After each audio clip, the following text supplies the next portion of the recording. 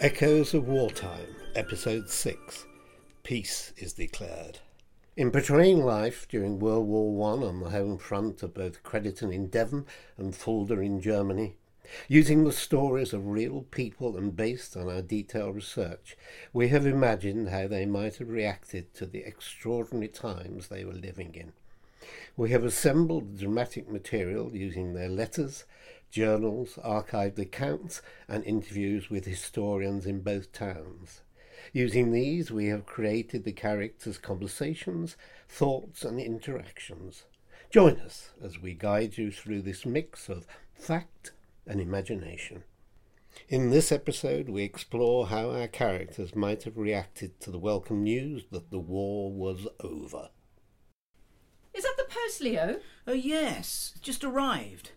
And I've had a letter from Samuel French to say a local amateur dramatic group in Surrey have ordered 10 copies of my play, The Crystal Gazer. That's good news. I expect they need cheering up like the rest of us. Darling, are these boxes going to live in the drawing room? No, I'll move them. There's some ancient Greek amulets and ceramics. I got hold of them from a collector in Durham. You could start a museum with all your ancient artefacts, Leo. Oh, it's odd you should say that. I was thinking perhaps when I die I could leave my collection to the Royal Albert Memorial Museum. What do you think? In Exeter? I think that's a splendid idea, darling. In fact, I've already spoken to the curator there. Is that the church bells? What? They're ringing, the church bells.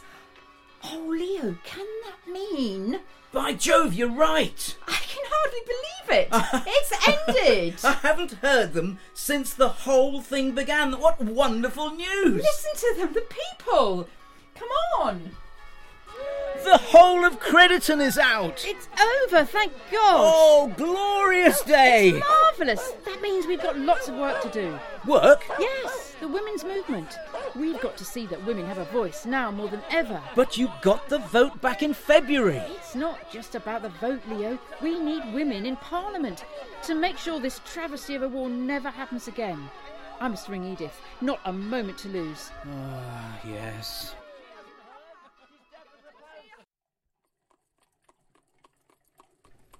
Fräulein Krippentrog, hello. Paula, how nice to see you. How are you? How's your job?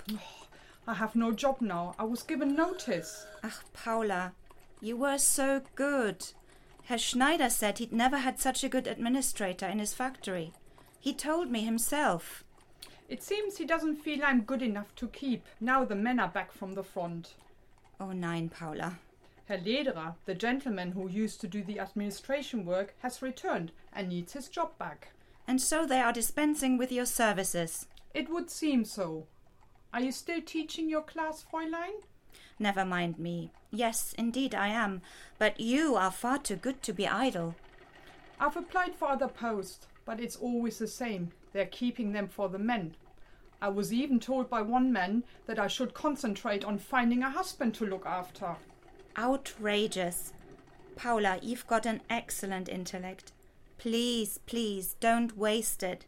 You could be anything you choose. But I haven't been to university. You shall. I shall help you with your application. Come and see me tomorrow, if you're free. 10 a.m.? Are you sure, Fräulein? Very sure. 10 o'clock will be fine. Thank you, Fräulein Krippentrog. It is I who should thank you, Paula. You've helped me with a dilemma I've had for some time now. I have? Yes. I love teaching my girls, as you know. But the way women are now expected to go back to the kitchen, it's so unfair. They need someone to speak out for them. I had been considering going into politics to give women a voice. When I hear that someone with your brain is told to find a husband to look after, well, that's made up my mind for me at last. Thank you, Paula. I'll see you tomorrow. Robert, my son, you've been back 3 weeks now, and I don't think you've been out of the house. Yes, Father. I'm so very tired. I'm sorry. I understand. But life must go on. You haven't changed your mind about going back into the army? No, Father. I've finished with the army. Then what? Yes, what? They're desperate for doctors. You could train. No, Father. I very much enjoy teaching. I can't be a teacher. I'm in a wheelchair. The railways then. There's a good future in working for the railway system.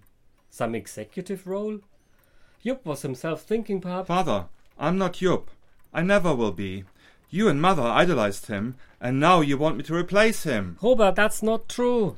It should have been me who was killed. You'd still have your clever Jupp to parade proudly among your friends.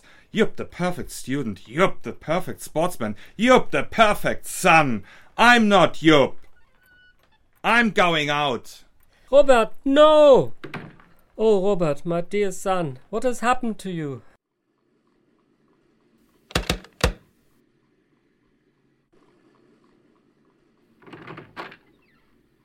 Robert, Hello, Paula. it's been a long time. Yes. Do you mind me calling? No, it's fine. My mother isn't well, so perhaps we could walk?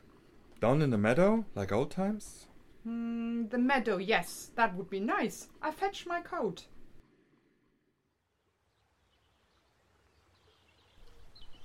I hardly recognize you. You are Thinner, my father has told me several times.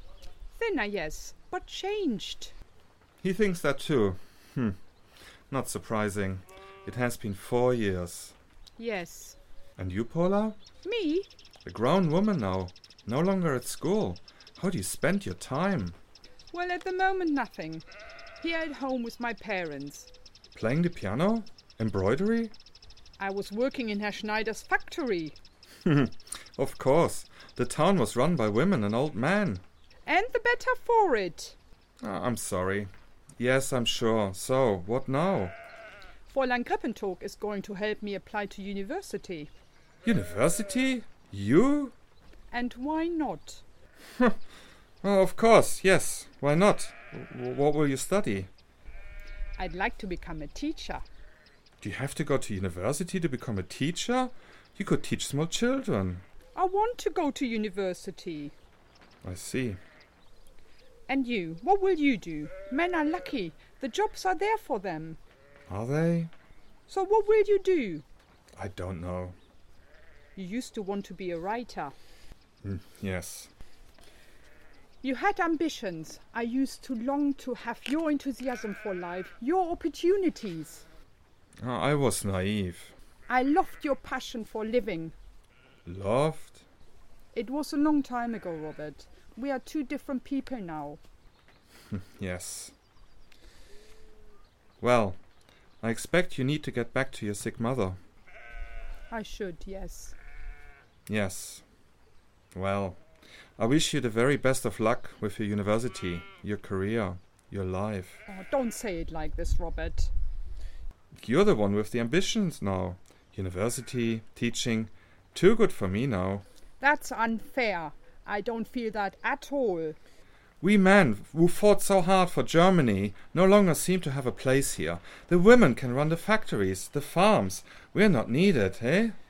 We had to keep the factories going and the farms, and maybe now we feel we have more to offer than cooking and cleaning.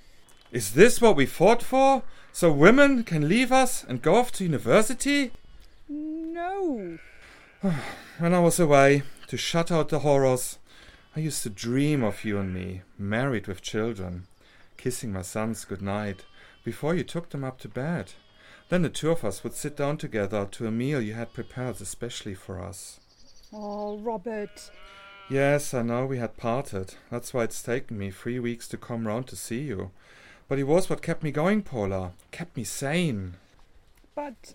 We're different people. Yes, you said. And we are. Goodbye, Paula. Robert, don't leave it like this. I wish you every happiness, Paula. I mean it. You're a lovely girl. Take care of yourself, Robert. I'll never forget you. We had some good times together. We did, didn't we? Young love, eh? First love. Goodbye, my first love. Goodbye, Robert.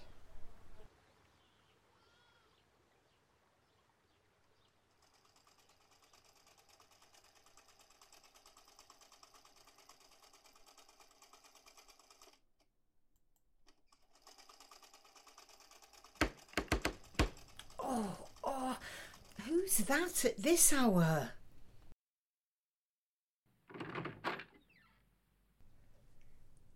Charles! Hello, Mother. Look at you. How are you? Why do you lock the door these days? We have to be careful. Men with no jobs sent half crazy by the fighting. They're desperate. Well, I'm back to protect you now. Your sisters will be thrilled to see you. All grown up. My boy. Yes, you can't boss me around no more. Can't I, indeed? I'm bigger than you. I'm still your mother, still boss in this house, and don't you forget it. How was it, son? Sit down, sit down. Not so bad for me. I wasn't at the front, but I had to take supplies to the front. The horses, the dogs. I've seen sights I'd never want to see again. Animals torn to pieces. Beautiful horses galloping 1 minute, then the next they're in agony on the ground, their legs shot off. Oh, Charlie, don't think about it. I haven't stopped thinking about it. And it's made up my mind. I'm staying in the army. I'm applying to work with the horses in some way. I can't stop them being used in wars, but at least I can give some of them comfort and protection. Oh, well, I suppose I can't stop you, but... Oh, Charlie! Ow! What was that for? Don't you ever sign up for war again without telling me. I will if you keep clouting me round the ear. I'm safer at the front.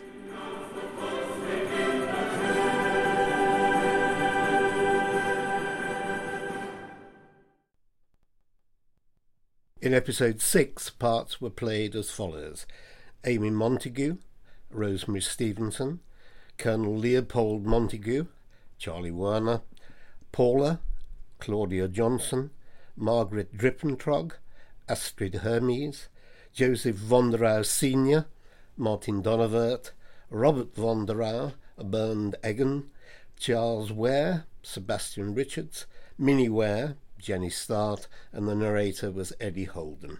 Other parts were played by members of the cast. Echoes of Wartime was a Common Players production, written and edited by Mary Stevenson and produced by Rod Brooks Hocking. It was funded by the Heritage Lottery Fund. For more information, go to www.echoesofwartime.com. Sound effects were from the bbc.co.uk, copyright 2018. The music was excerpts from Better is Peace from The Armed Man by Carl Jenkins.